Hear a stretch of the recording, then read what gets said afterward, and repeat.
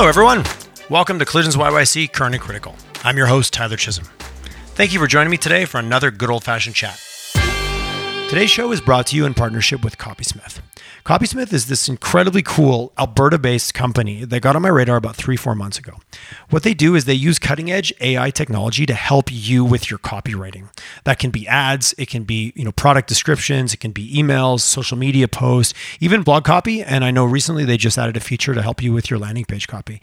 So this isn't just for marketers. This is for anyone where copywriting comes up on a daily basis, which for many of us is frequently and also can be a bit intimidating. If you're not a writer, but yet it's something we have to do and we have to do well to get our messages across, having a tool like this really helps you get that first draft, gets you started, gets you 80-90% of the way there. It really drops the intimidation factor and gets things rolling. So if you're curious to learn more and you want to take technology out of this cool realm of something you heard about to actually a practical use case, check out Copysmith. Their platform is, like I said, I've been using it for about 3-4 months personally, and it has been beneficial on multiple occasions. So copysmith.ai and use the promo code COLLISION for 30% off any of their plans for the first 3 months. Hello and a warm Collisions YYC welcome to Miss Christine Gillies. How are you, Christine? I'm great. How are you, Tyler? I am fantastic. Thank you so much for making this happen. You and I have been playing the podcast phone tag game, and two busy people finally get aligned. I'm really excited to talk to you today for multiple of reasons, but I can't tell you how many times over the last 140, 150 episodes, someone has talked about Benevity on the show and how we've got these great Calgary stories and they don't always get told. And now live and in the flesh, we have Director of Product and Client Marketing at Benevity on. So from that perspective, welcome to you and welcome to Benevity to be on the show. Thank you so much for having me today. It's a real honor, and I feel in great company having listened to quite a number of your past episodes. I'm happy to be here. Thank you so much. I appreciate. I love meeting a fan. For a long time listener, first time caller. How long have you been at Benevity? And we're getting it. Today's about brand and marketing in Western Canada. I think we're going to cover a lot of topics, but that's the backdrop. So we're going to keep that in mind. And of course, I'm a professional creeper, so I've been on LinkedIn, and you've got marketing in one form or another, and also business development. You got a real mixed bag in your history here, which is awesome. But how long have you been at Benevity? And talk a little bit about your role there, and we'll see. We'll let it unfold. Yeah, thank you. So I joined Benevity just about 2 years ago as the head of product and client marketing. And though we are in a major growth phase here at Benevity, and one of the reasons why you're probably hearing about Benevity more and more is we did just receive a transaction from a company in the UK called HG Capital. And so we've hit this unicorn status as $1 billion valuation in Canada. And the other really exciting thing is that we have promoted quite a number of female leaders at Benevity. In fact, excellent. We have about 70% of our executive team are females. And so that's really unique, especially in the tech sector, where we see still just about 20% of executive positions held by women. And so it's a company that really does look to build diversity out, and also our employee base reflects that as well, with about half of the employees here at Benevity are women as well. How big are you guys? I know you and I know of you, but I don't know the logistics. And just to give, sure. And this is a Calgary problem. We don't always know what's happening right across the street from us. Hence why we even started the show. Well, I would say that it is just in the last year or so, Benevity's really hit the radar of a lot of people. But prior to that, there wasn't a lot of knowledge or even effort and energy put into telling locally the Benevity story. But so we were founded about 13 years ago by Brian de Lottenville. He's the founder. And we have grown to about 700 employees, and we will plan to add probably another 150 or so, I'm estimating, in the next year. So we're growing aggressively, and we're always interested in looking for new talent here. And curious, and so many rabbit holes we can go down, but I can't hear that 150 gap or opportunity. Are these people going to be in Calgary? Are you guys hiring, like, work remote? Does this open it up? Can you find the talent? Like, that's a real number when you hear statistics where we've got X amount of tech jobs that can't be filled, but yet we've still got all these very skilled individuals that can't find work. It's an interesting kind of problem we're in right now. Yeah, well, certainly the new remote reality has opened up new hiring markets for us. We are headquartered in Calgary, and we have offices in Toronto as well as Victoria. Okay. And we have quite a number of employees in the U.S. as well, located all across the country.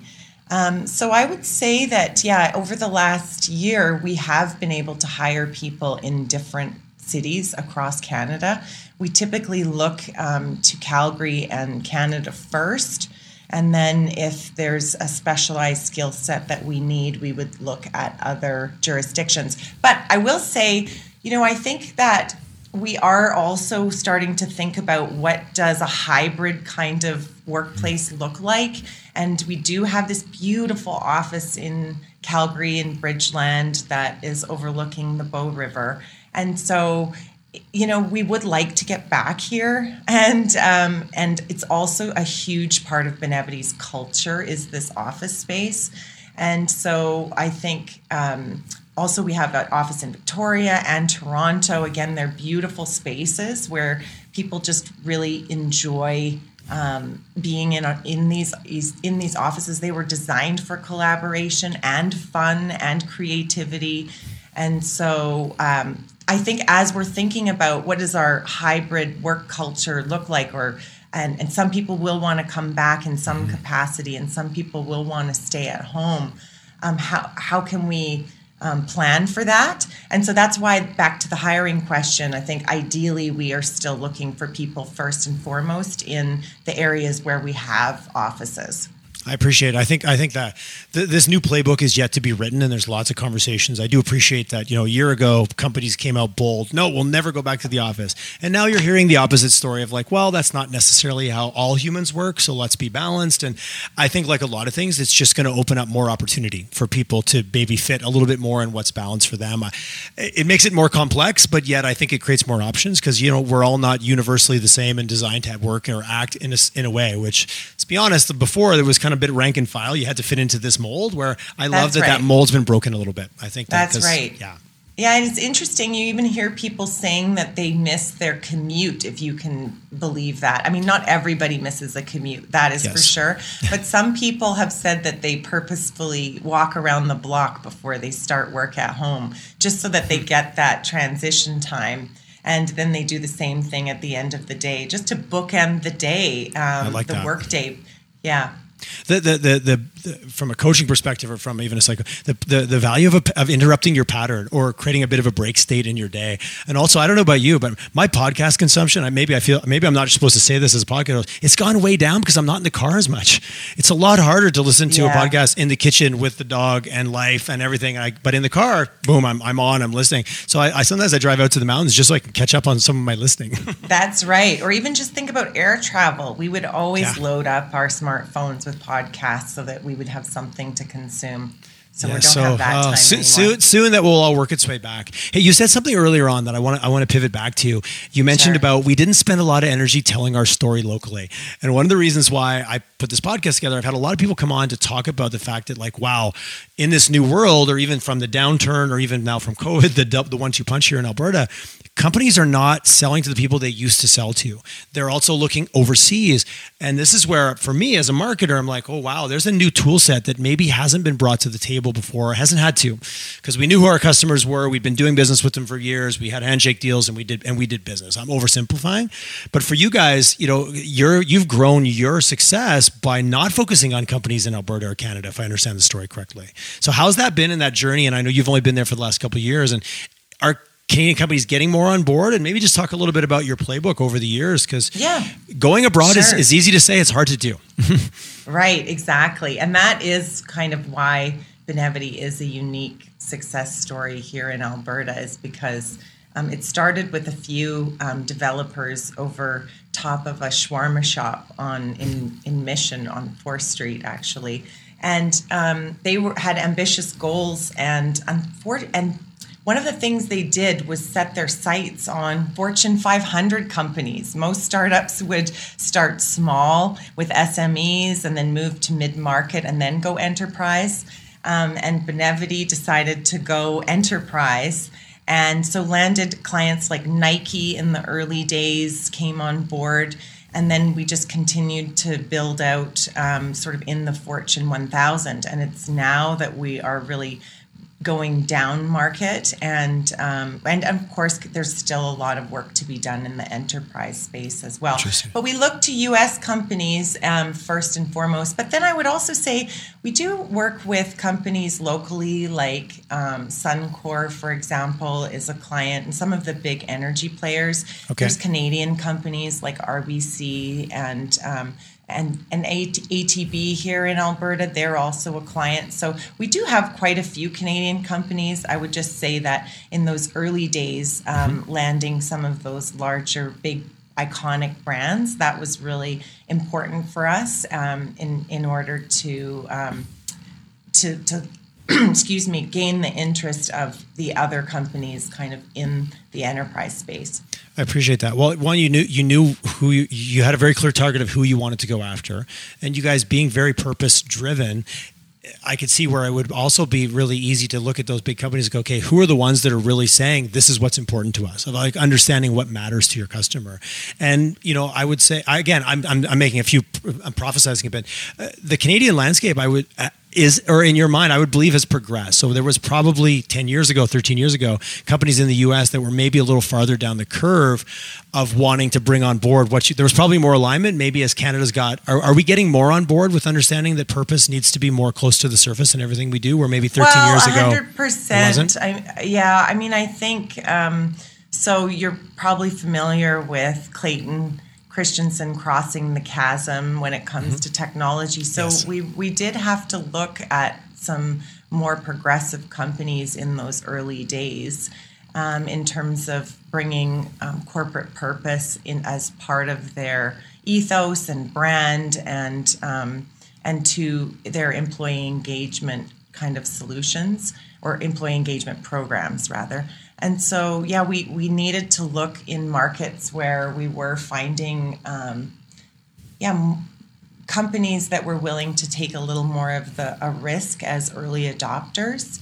And then now I would say, as we're getting into that early majority, and companies, especially in the last year, are really understanding the need, the value of a corporate purpose program, that it's not optional any longer, because millennials and a lot of young workers, all workers, they really want to choose an employer who stands for something. And so that has also helped in the last year, just with COVID and with the Black Lives Matter movement and so many kind of social crises. And companies are saying, employees rather, are saying, I want to work for an employer who's going to let me make a difference in the world and who stands for something.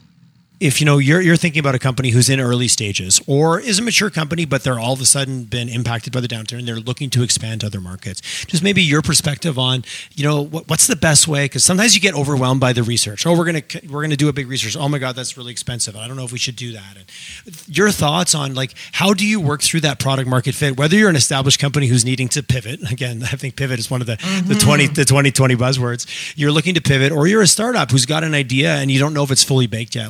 I love your title, the Director of Product and Client Marketing, and how close those are related. And, to me, you can't really get to, marketing is interesting. It almost gets parked until you're getting the fit right with your customer and you know what that message is. That's right. Thoughts on how to approach that, or digging in a little bit, your point of view.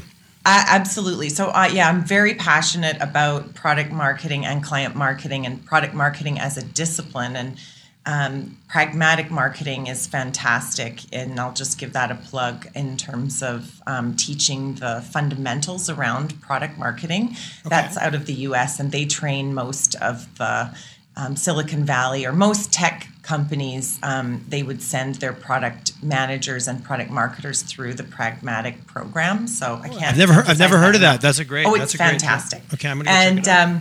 And so really what they really focus on is identifying the persona. And so who exactly is the buyer? How are you going to reach that buyer? What motivates them to take action? And really getting very clear, and by doing some interviews with prospects as well as current clients, also doing win-loss interviews. This is also really key to understanding the mindset of your buyer.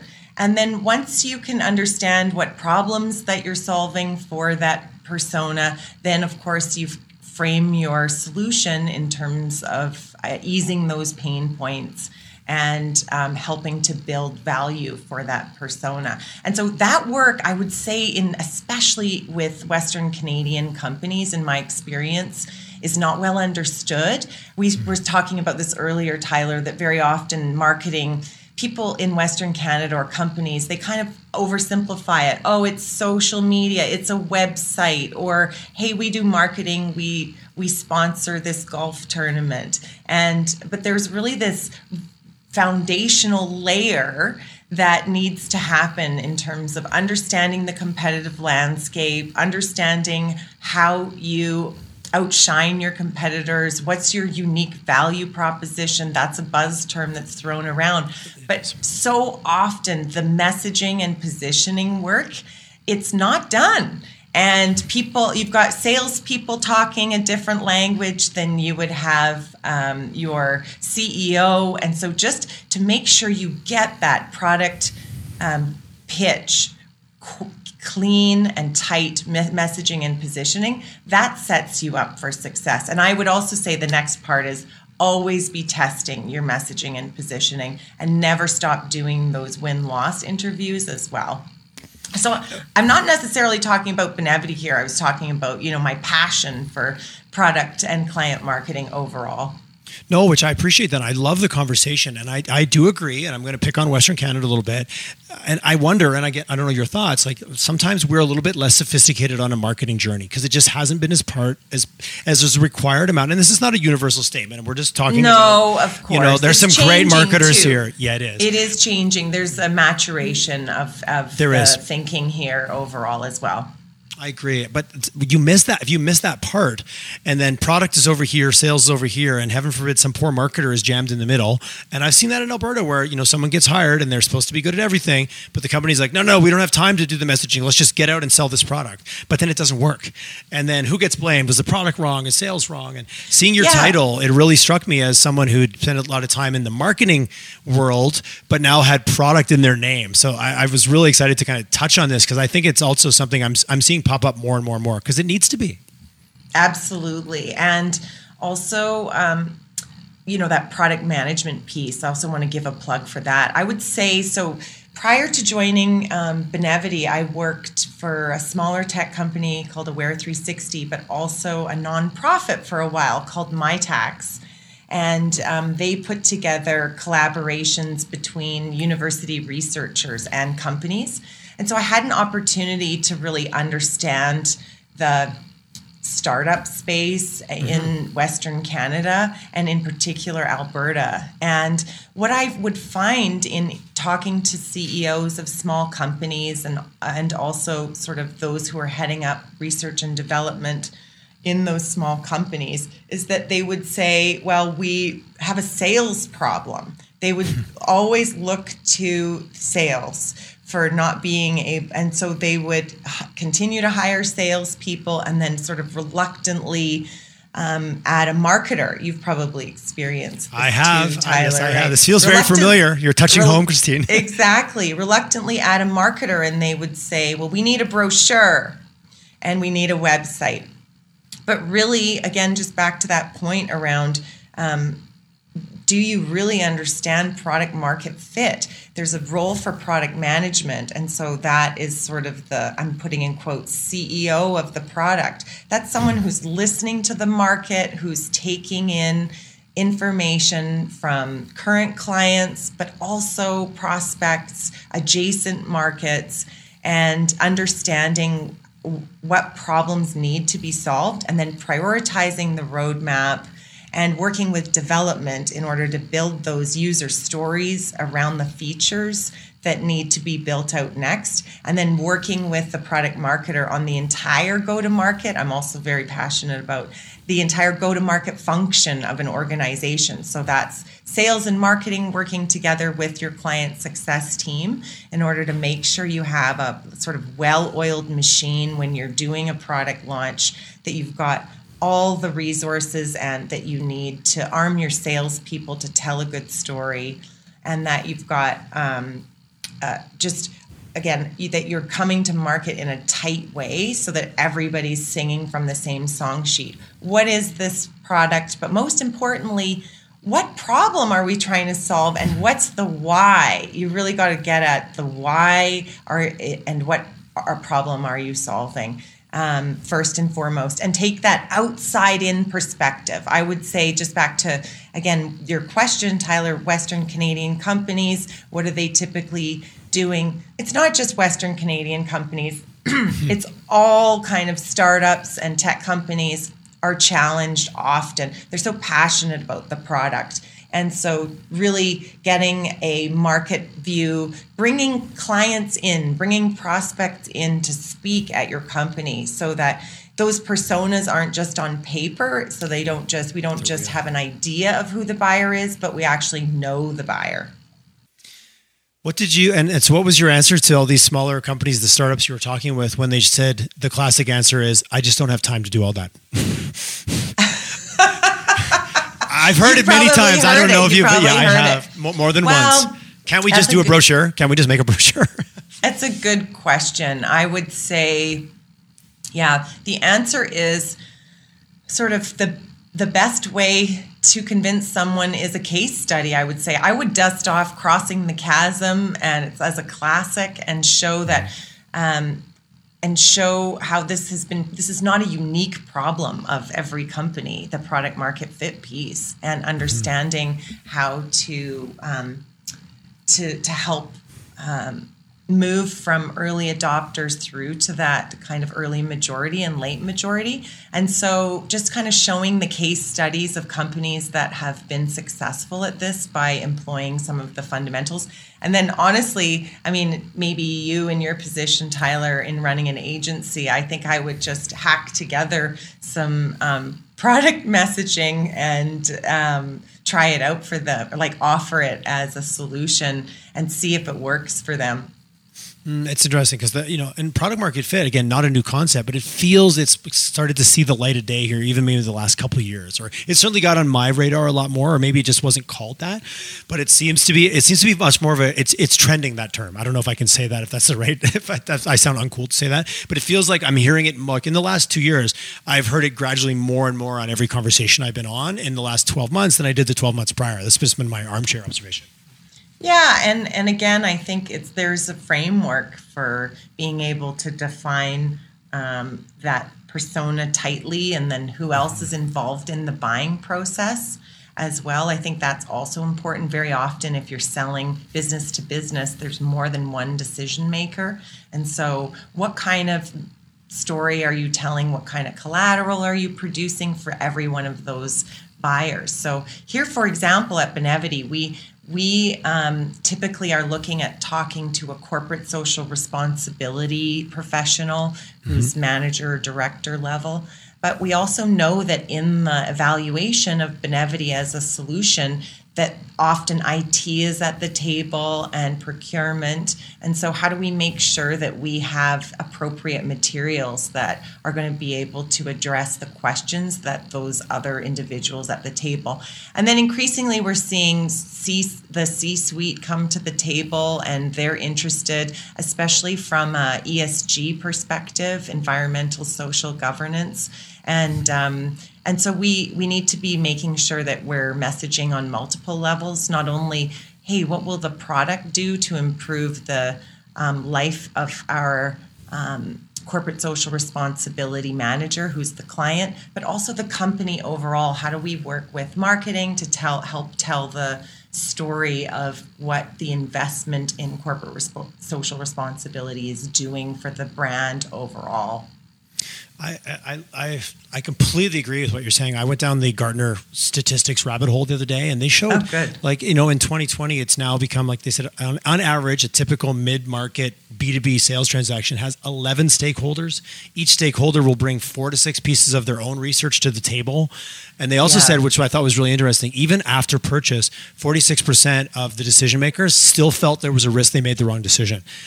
That's a pretty heavy weight to try to make sure that you're stewarding that process. Like just the amount of technology, like the amount of messaging, like what IT needs to hear versus procurement versus I love that you brought in ESG, because in Alberta, sometimes ESG, to me, it's easy to slip it more into the industrial side and the environmental side and what's happening there. But when you talk about diversity, inclusion, and the social side of responsibility, it's really interesting on how many, and I think that's also something that's really become trickled down out of the thought leaders to the mass majority in the last even 12 months. Oh, 100%. So many threads to pick up on there, Tyler. The other thing I was going to tell you about B2B buying that makes me really excited as a marketer is the recent research that's coming out around, and it is a Gartner stat actually, that 90% of the research or evaluation of software is done online prior to the buyer making an outreach or requesting a demo or requesting to speak to someone in the company. And so what that means for companies who are looking at solving their solution or pitching technology or whatever solution it is that we have to build resources online and almost digital experiences in order to offer up the information that a buyer needs that's going through that process of gathering information. And so that's something, especially in the new remote reality, that we want to focus on here, but also I think all marketers need to, is that how are you building out your web presence and how are you creating resources online? How are you creating a community online that helps your buyers find you and then also gives them the information that they need, because they don't really want to engage a salesperson until later in the process. It's funny. I love we're playing the stats game right now, because I just did a presentation the other day on kind of B2B trends, and the other stat, the one that you just said I had from Gartner, the other one was 72% of decision makers prefer to get company information from articles. And I was like, and 78% require multiple calls from the salesperson, sales cycles lasting 100 plus days, and then there's 11 people being involved. I love it. I'm like, oh, we read the same stats, Christine. So curious question about websites. Sure. I've had this debate with people where websites, it plays such a small role. It doesn't really need to be anything. It can just be a landing page. But yet I'm seeing lots of statistics where that piece of owned collateral still plays such a critical part, like almost more than ever. Underestimated resources, your website and your ability to communicate with people on email. Two things I think, I find people like to dismiss, but I would argue that they're actually more important than ever. So I'm curious of your views if we get in. We're way down in the weeds now, you and I. I know we're in the weeds, and then we'll come back to diversity. We will. It's a journey. It's an adventure. It's a journey. Oh, so I just read this McKinsey study that was forwarded from a colleague here that B2B buying will not return to in-person. So companies will need to revisit their websites and their digital presence overall. Like I say website, I think a lot of companies, you can easily think of your digital presence as your website, but you need to be thinking across all platforms. What is your LinkedIn profile like? Are you using LinkedIn groups, for example? You can build community that way. And then also you just brought up the role of media and articles. And PR is also our public relations or your media strategy. That's also critical to being able to fill your funnel and generate awareness and then move the buyers, the prospects through the funnel. as well, because it gains, you really build credibility and confidence in having strong PR strategy. So just back earlier in my career, I worked at Smart Technologies for about 10 years. And so also, Smart, the makers of the Smartboard interactive whiteboard, and they really created that category of the Smartboard. And so back in those days, we really did understand the value of PR and regional PR as well. And so pitching not only to sort of the big media like, the dailies, Globe and Mail, or, Washington Post, but also trade media. So trade media publications also go a long way. And again, here at Benevity in the last year, we've also been putting a little more emphasis on proactive media relations. But we've got great stories to tell, and maybe this is our link back to diversity and inclusion. With the promotion of so many female executives here, we've also seen quite an interest in Benevity as a unique story in the tech space. I appreciate, the pay to owned and earned. Like, it's an old formula, but it makes sense. Did you have to pay for it? Do you own it, which is website, LinkedIn? And then did you earn it, which is what you're talking about, that very strategic communications. And I had, someone that you also know, Tracy Bodnarchuk, was on, and she has a very rich comms background. She says, when you think of Alberta, we were a lot better almost years ago. She goes, we have good marketers here too, but the comms background here is so strong because we had so many companies that focused on that rather than marketing, especially in the resource sector. And when you think of comms and then PR, and it's, I could say it's very confusing for a lot of, executives that aren't used to this space, because we all overlap a little bit. When I say we all, being the marketers, the comms people, the PR teams. But ultimately, I like what, bringing it back to what you said. Well, who's your persona, and where do they hang out? Exactly. Where do they hang out? That's right. And I was also just going to say, one of the things that I think small companies could do is consider working with a media specialist who, I think, for like a relatively small budget, you can tell some client stories, some client success stories, and do some pitching, and land yourself some media coverage. And so I've often seen that the ROI on media relations is really there for small companies. And so it's just important to keep in mind as part of the overall mix. I think that's really what we're getting to, is that marketing is about making sure that you've done those foundational, that you've done the foundational research, you've nailed that product market fit and the messaging and positioning and competitive differentiation, but also thinking about all the different ways that you can reach people. And it's not a one size fits all. It's not I need a brochure. It's not I need a website. You really have to have an army of specialists that are going to be able to build your profile to help you win and attract more clients. Absolutely. I think something that I'm certainly hearing, it also, that earned piece of media, or what you might get attention for, might be the how, not just the what. And I love you talk about, and I can sense a huge sense of pride, and as you should be, for the diversity that you've created at Benevity, which fits with your brand, but also is technically not what you sell. You're not, like, that was something you did that was newsworthy and certainly relevant to current culture, that you can be very proud of, that then makes people go, well, who are they and what do they do? Like, it doesn't always have to be about the product or even the solution you're providing. It could be also just how you work or the impact that you have around you. Like, don't underestimate what you may take for granted as just being the way you work. It might be newsworthy. Right. Absolutely. Well, but just one fine point there is that a lot of our clients, and I'd say the corporate social responsibility space overall, does look to Benevity in terms of leading the way, or what are your best practices there, because it's a sector where, or it's a space where community is really important, and we're all learning from each other. And so Benevity's solutions do offer some avenue to help companies with their own diversity, inclusion, and belonging initiatives. So specifically, we have a product called Missions, which helps people sort of take small actions in their life, as well as helps companies like educate employees on specific issues like diversity, inclusion, and belonging, or like racial. How do we have racial conversations? Like, so we're publishing a racial conversations guide coming up, and so. Okay, I understand. I appreciate that.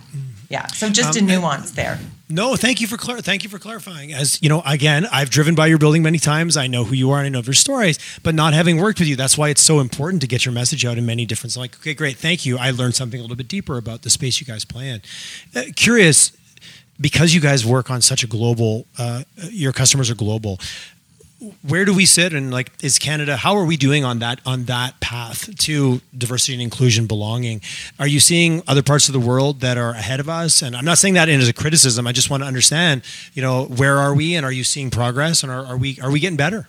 Oh, 100%, yes. And again, I think the last year was a real catalyst for a lot of companies to decide to take action in a new and different way. And so absolutely. I would say originally we saw companies like, we do have a lot of Silicon Valley or the big tech companies that have very progressive programs. They were early movers in the space, but we are seeing all sectors coming to the table. Like we've also been working with financial services companies for many years, and you would think of them as a little more traditional, manufacturing, retail. And so, I would say that just overall there is an increasing awareness in the value of employee engagement and corporate social responsibility as a real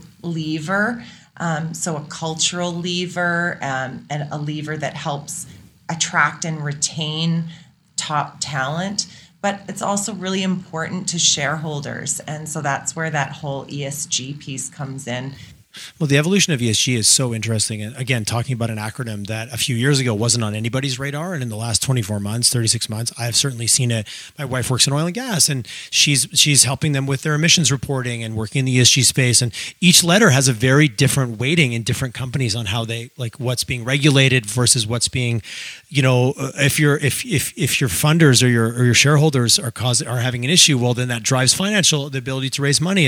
It's interesting how it's becoming a non-negotiable. And I think that's a good thing. It's kind of the doors are getting closed around ESG, that there's no way to not start to participate in that space, which I think is very positive for all of us. Yes, I've heard it described as there's a rise of the S in ESG. So traditionally, ESG was used to report on environmental measures, and again, here in our backyard in the energy sector, that's where we heard about ESG is mostly around minimizing environmental impacts.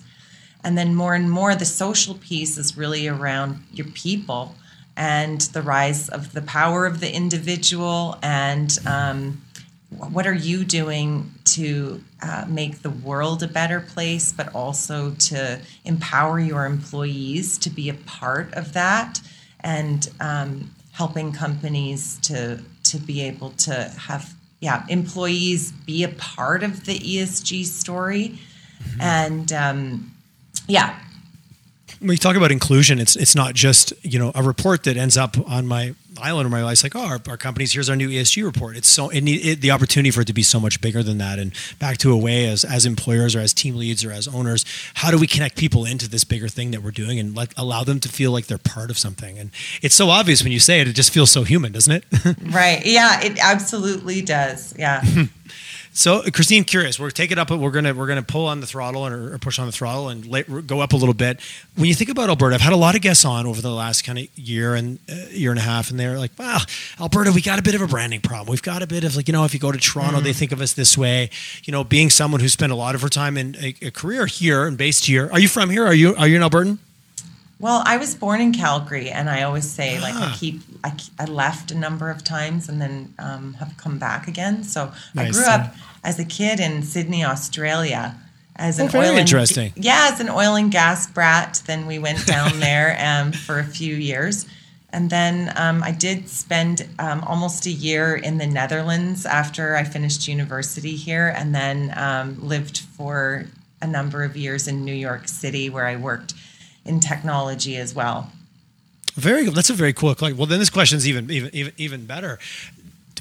View from, you can't see the label when you're inside the bottle. And sometimes in Alberta, I talk to people and we're like, this is how we are and this is how the world sees us. And then I talk to my family in Montreal and they're like, well, no, we heard on the news this. So curious from the perspective of, you and I are in the room and like, okay, we got to look at where we sit here. Thoughts on the role that marketing and brand can play in terms of, who we actually are and from our point of view versus maybe how we get seen from the outside. Any perspective on that? This is just fun, blue sky kind of chat. Oh, yeah.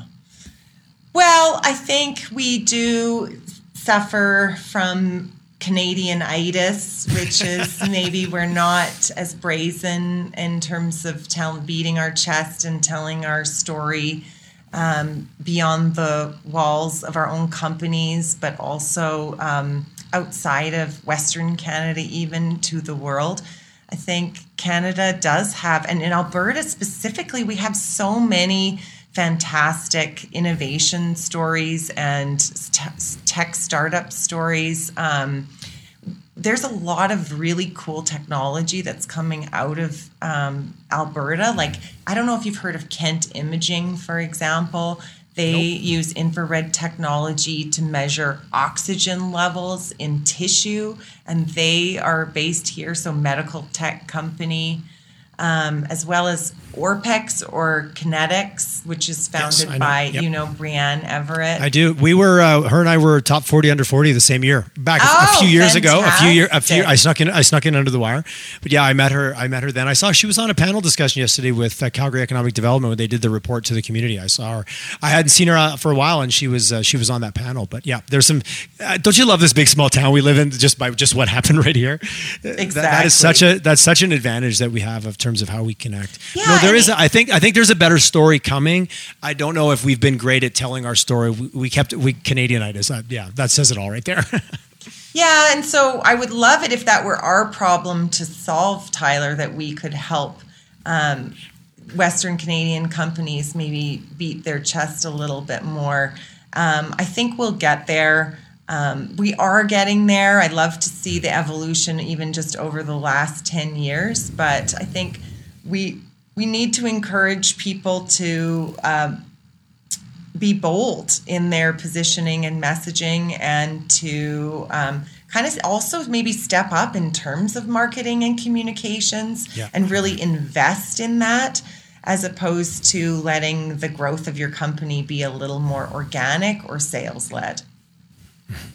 No, I think it's kind of the theme of today. Like, what role does marketing play as a lever?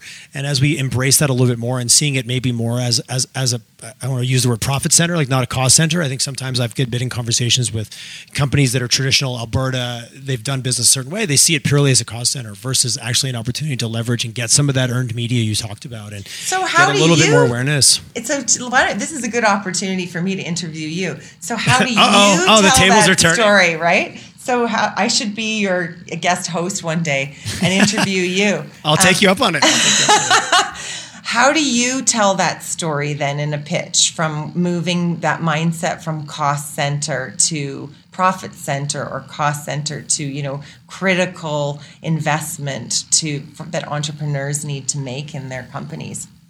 I think, and not to borrow off our earlier conversation that fit right into my own narrative, but how I use it as a way to, how do we get product and sales closer together? How do we use it as a sales enablement tool and tie it to something that is already seen from a revenue perspective, but really look at it as a support tool. It's a conduit a little bit from the product. Well, you kind of go out to the customer, you kind of pull back in, you obviously get the information that the sales team has because they are belly to belly with the customer on a regular basis, and then try to bridge that gap, but ultimately to enable, like, marketing is there to enable that sales, and ultimately from a client-centric perspective to give that, to surprise and delight and give that customer what they're looking for when they maybe didn't even know that's what they were looking for. I believe marketing plays a role to conduit that and bringing, like, I agree with you, I'm all about the persona and the journey, but how do we get the product and the sales teams closer together? And I think marketing can play that job better than it has universally. Like, the companies that do it well nail it. The companies that don't, marketing just looks like you're just creating brochures versus actually pulling that kind of magic sauce through to the sales team and then constantly iterating on what they're learning. So that's my version of it. And if you can get tied to the sales team and really be their biggest supporters and biggest enablers, I should say, man, at the end of the day, the customer wins and the bottom line wins. Yeah.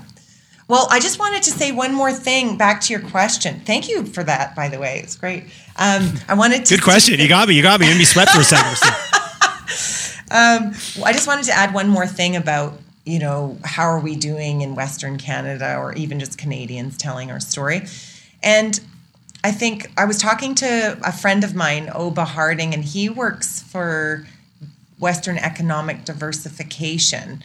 And I think one of the things that Alberta-based companies could do better is leverage the communities and the grants and resources that are available to them in order to reach markets outside of Western Canada. And so, for example, there's Platform here in Calgary, and again, just Western Economic Diversification overall. There's the Creative Destruction Lab. There's Alberta IoT. There's so many. MyTax is another one.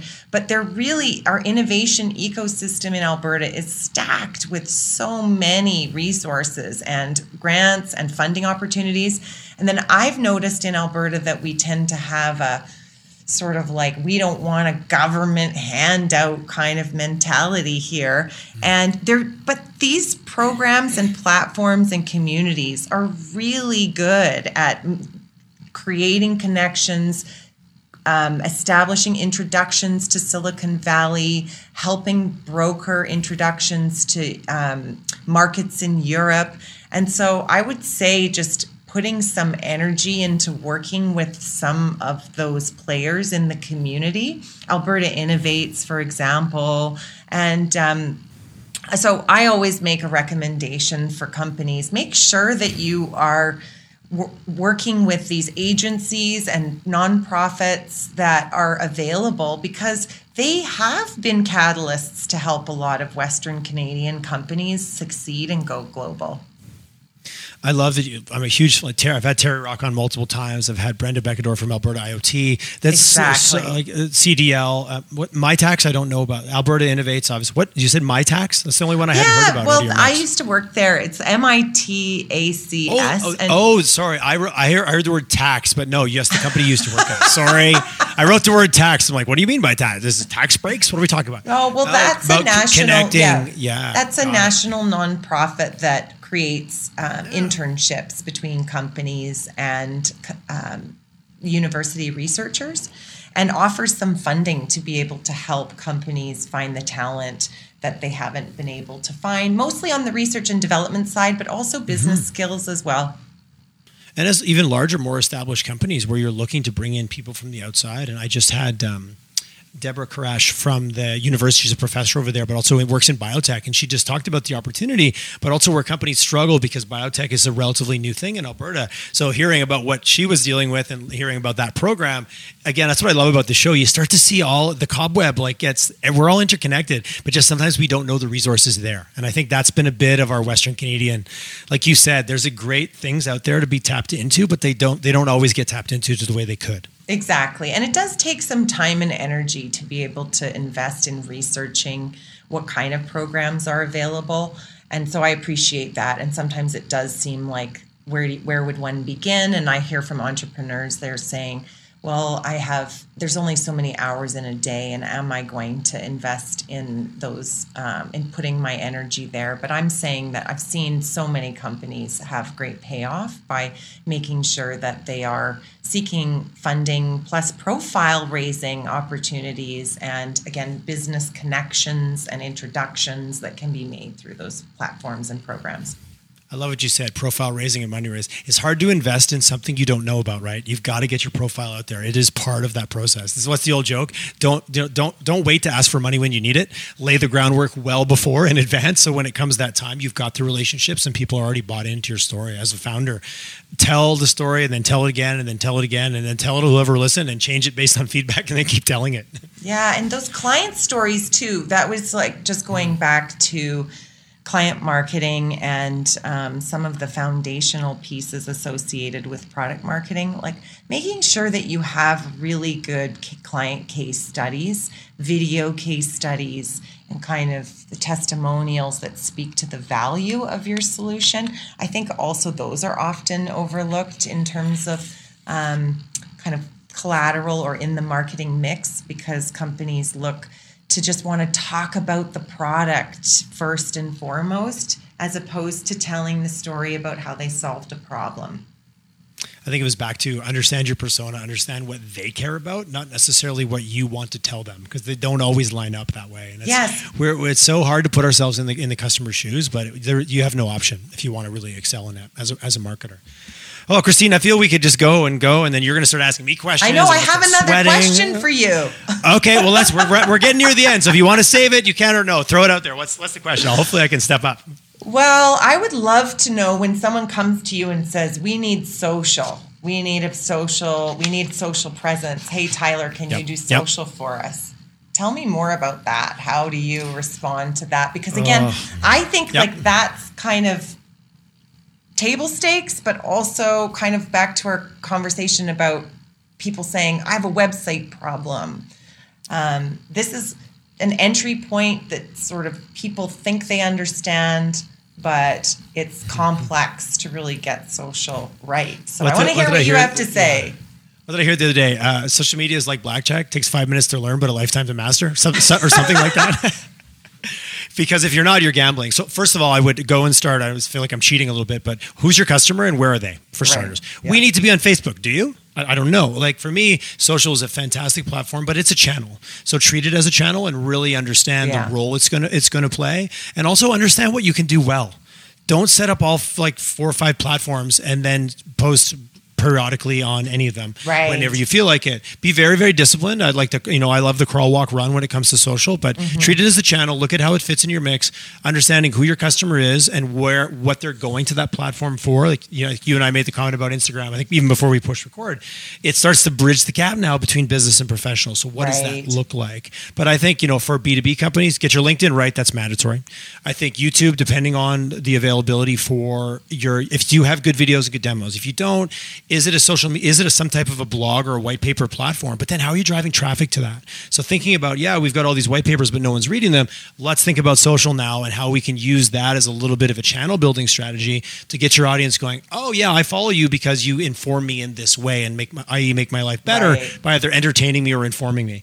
But I take a very disciplined approach to it. I'm a less is more person when it comes to social. A pragmatist around social. I try to be, but I've met so many companies that want to, you're right, it's accessible because we know about it, but that doesn't mean we should go hang out there. But I believe it is necessary, but very strategically used would be my answer to that. A very broad question. That's a big question, and Thoughts? Do you agree? Can we turn this into a debate of points? Well, I raise it because I do think that it's where a lot of companies go to think, well, we need to be doing more there, but they don't really know. They oversimplify it. They hire someone straight out of school to post, and they think that really just frequency of posting is the key. So no, I don't think I have a counter position to what you've said. Mostly just, I think the pendulum is swinging back in terms of, initially people were saying, I don't need to do any marketing except social media. And again, I'm thinking this is maybe like 6 years ago, people were saying that. Yeah. And now there's an understanding that it's one component of the marketing mix. And it can be very effective, but you need to have video. You need to have someone who's understanding the algorithms and how they're changing to be able to optimize that. And you really have to think of it in terms of your overall funnel. And it's just one activity that's helping to move people, drive awareness, and then move people through the funnel. It's not the be-all and end-all. But it is important, and it can be used, especially I also think, I'm speaking mostly business to business here. I think for consumer, that's a different story. You can certainly build a strong business using social media for if you're a small consumer brand. I agree. I think it's also a risk to think that, well, I'm in B2B, so it doesn't matter. Your That's consumer fair. Moves effortlessly between shopping on Amazon 1 minute to going on your website the next, and they don't cut you a break because you're not Amazon. They still want a very similar user experience. For sure. And I think that's where we, back, I think it was a few years ago, was that whole, it's not B2B or B2C, it's human to human. And I think that had a phase. And it went away, but I don't think it's wrong. No, I was just about to say that actually, is that I have heard increasingly that we should kill B2B as a term, and we really should be thinking B2C, because the practices and the practices are the same, the principles are the same, and the results are the same. Just maybe like the marketing fundamentals, they are the same for no matter who you're selling to. Do you know who you're selling to, with the why behind your brand, and what problems it's solving? I think the one big differentiator, though, to piggyback on what you said, I agree. But very rarely in my household do I have 10 people in a room to decide on a purchase decision that might have taken me 4 months to get there, and it's millions of dollars. So there is some difference. Right. Back to those personas, understanding the influencers. I think there is a more complexity. Yes. Because, the family CEO, whoever that may be, sometimes there's a discussion. Oftentimes the purchases, back to B2C, being sometimes transactional, where B2B, you're often sometimes changing mindsets. You're trying to move a group of people. You're trying to get IT, procurement, product, corporate responsibility, Indigenous affairs. You're trying to get them all aligned around a purchase. That's a bit of a tricky beast than trying to get somebody to buy a certain brand of sales toilet cycles paper. Quite a bit longer and more complex. You're right. But the common thread is it's still a bunch of humans that are being treated a certain way by their consumer brands, and now being somehow treated differently by their enterprise like vendors. That's where I think we need to do better to respect it, but still know that it's a bunch of humans and we're all messy, having an emotional experience. For sure. Christine, it was fantastic talking to you. I think we could you're slowly turning the tables on me here. So this is me quickly, backing out. I love the chat. This is a good dialogue on marketing. And part of why I wanted to bring this into the show was it is my other life, and it's one of my favorite topics because I believe it can move the needle in a business so effectively. Like it is one of the most, you roll over your big toolkit of all the different drawers. There's a lot of options to help a company grow, medium, large, provincially, by thinking about marketing as an active lever to your business. So a bit of a pitch for marketing. I'm on the marketing bandwagon. What's the best way for obviously Benevity? Go check them out online. And it was good to hear that you guys are also now coming more a little bit down market, because it did feel like you probably got a lot of companies that are like, oh, I can't go work with you because you guys are too big. But to hear that you're working your way down and providing that value is awesome. Yeah. How do people get a hold of you? Oh, sorry, go ahead. Oh, sure, no problem. I was just going to say we always have been offering solutions to mid-market, and I think we've been sort of more proactive in terms of messaging that. You're right. It's an interesting observation that you made there. So I've got to make sure that I take that back to our messaging and positioning, and make sure we're knocking that out of the park around. Well, it's a different persona group, to your point. Yeah. Ultimately, Christine, we all have to drink our own Kool-Aid after this show, right? So how can people reach me? LinkedIn, please. It's Christine Gillis, and you spell it Gillies, but you pronounce it Gillis. That's okay. I'm sorry, I said it incorrectly at the beginning of the show. How would you know? I've been living with that my whole life. And I called you Trevor many times, didn't I, Tyler? That is true. So okay, you know what? I guess even Steven. All right, we're good. Okay, fair enough. That's right. I blocked that out. I've been called worse, so it's okay. Thank you so much, Tyler. It's been really fun talking to you. I loved it, and I feel it's a bit self-serving in terms of like, what you say, I agree, more of that. I know. As marketers, we need to unite and kind of raise the bar, which is, I think, what this episode did a good job moving us in that direction. Thank you. Thanks so much. My pleasure.